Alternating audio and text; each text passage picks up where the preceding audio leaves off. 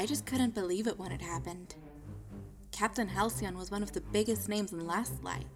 Big, shining star of the Crisis Custodians. He's been around since I was a kid, man. Him and his little sidekick, Junior. I remember them fighting bad guys and catching falling buildings. I mean, I never thought anything could happen to either of them. And then, Poof.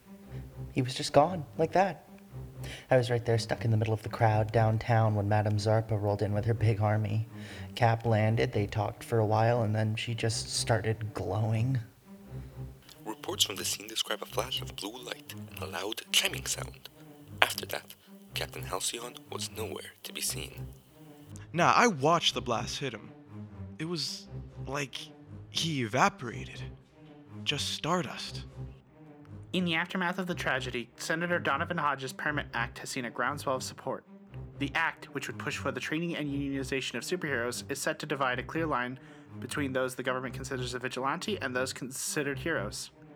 Several crisis custodians who have left the team over the last year have spoken out in support of unionization and registration, including Pulse, G2, and Metroline.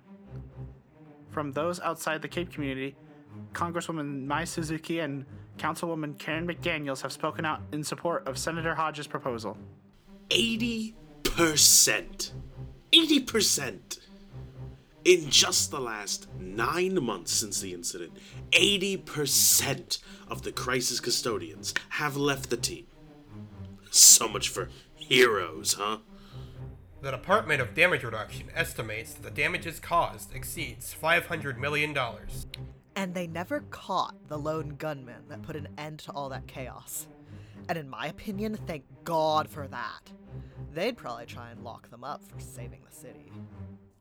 1 year ago today, our city suffered a great tragedy. We lost a long-standing pillar of our community.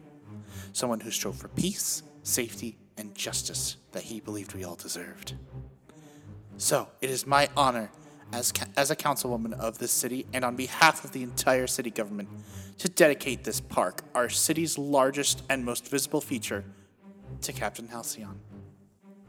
With his statue now at the center of Halcyon Memorial Park, I hope Last Light City will always be able to have him in their minds as a shimmering beacon, and hopefully we can all start to heal from the tragedy that followed.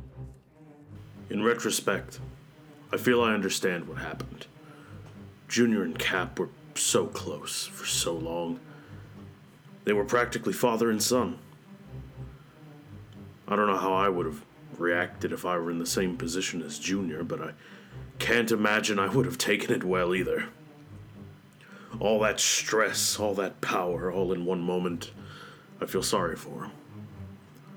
I suppose I, if in the same situation, would have snapped too. On Tuesday, March 3rd, 2011, Captain Halcyon died. In the hour that followed, 3 buildings in downtown Last Light would be turned into rubble, and 12 people would die. 10 of those people were civilians. One of them, Madame Zarpa, had been the catalyst to this event, and the last person, the person who did all the damage, Captain Halcyon Jr. In the aftermath, the face of superheroics in the United States would change forever. The crisis custodians would have their reputation irrevocably tarnished. The people of Last Light City would spend the next few years asking, why? The aftermath of March 3rd would have consequences seen and unseen for the next several years. And we're here to look at the event, the days leading up to it, and the years that have followed. In conjunction with the Data Daily World, I'm Jeffery Clossal, and this is Sequent.